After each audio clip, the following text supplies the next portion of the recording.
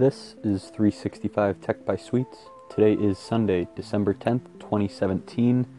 Bitcoin futures just went live, and I am reading all of the articles talking about it.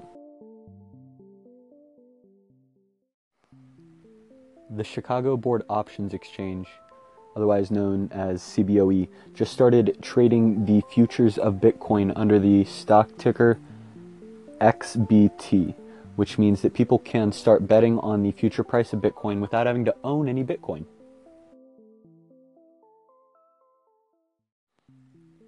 The trading started at 6 p.m. and right afterwards we saw a 10% increase, so $1,000 up in the value of Bitcoin, and then after that it started to settle out, went down to about a 5% increase for the day, and CBOE's website went down from increased volume.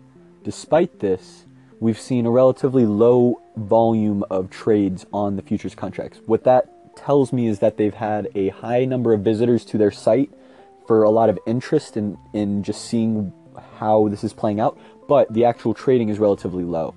So don't take it being down as a sign of high volume of trades. Take the site going down as a sign of more and more people trying to just see what's going on and to try to read about this monumental thing in the trading of Bitcoin. This is massive, bringing Bitcoin into the open markets. Things to watch for now.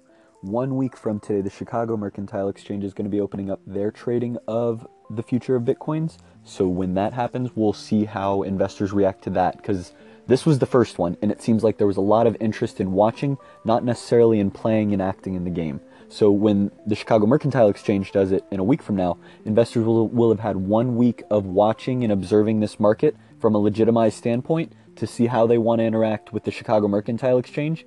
And me, as an outside observer of both of these systems, I'm going to come back in and report on what's happening then. If you have any questions between now and then of what you want me to observe or any thoughts on what I have observed, please let me know. Call in.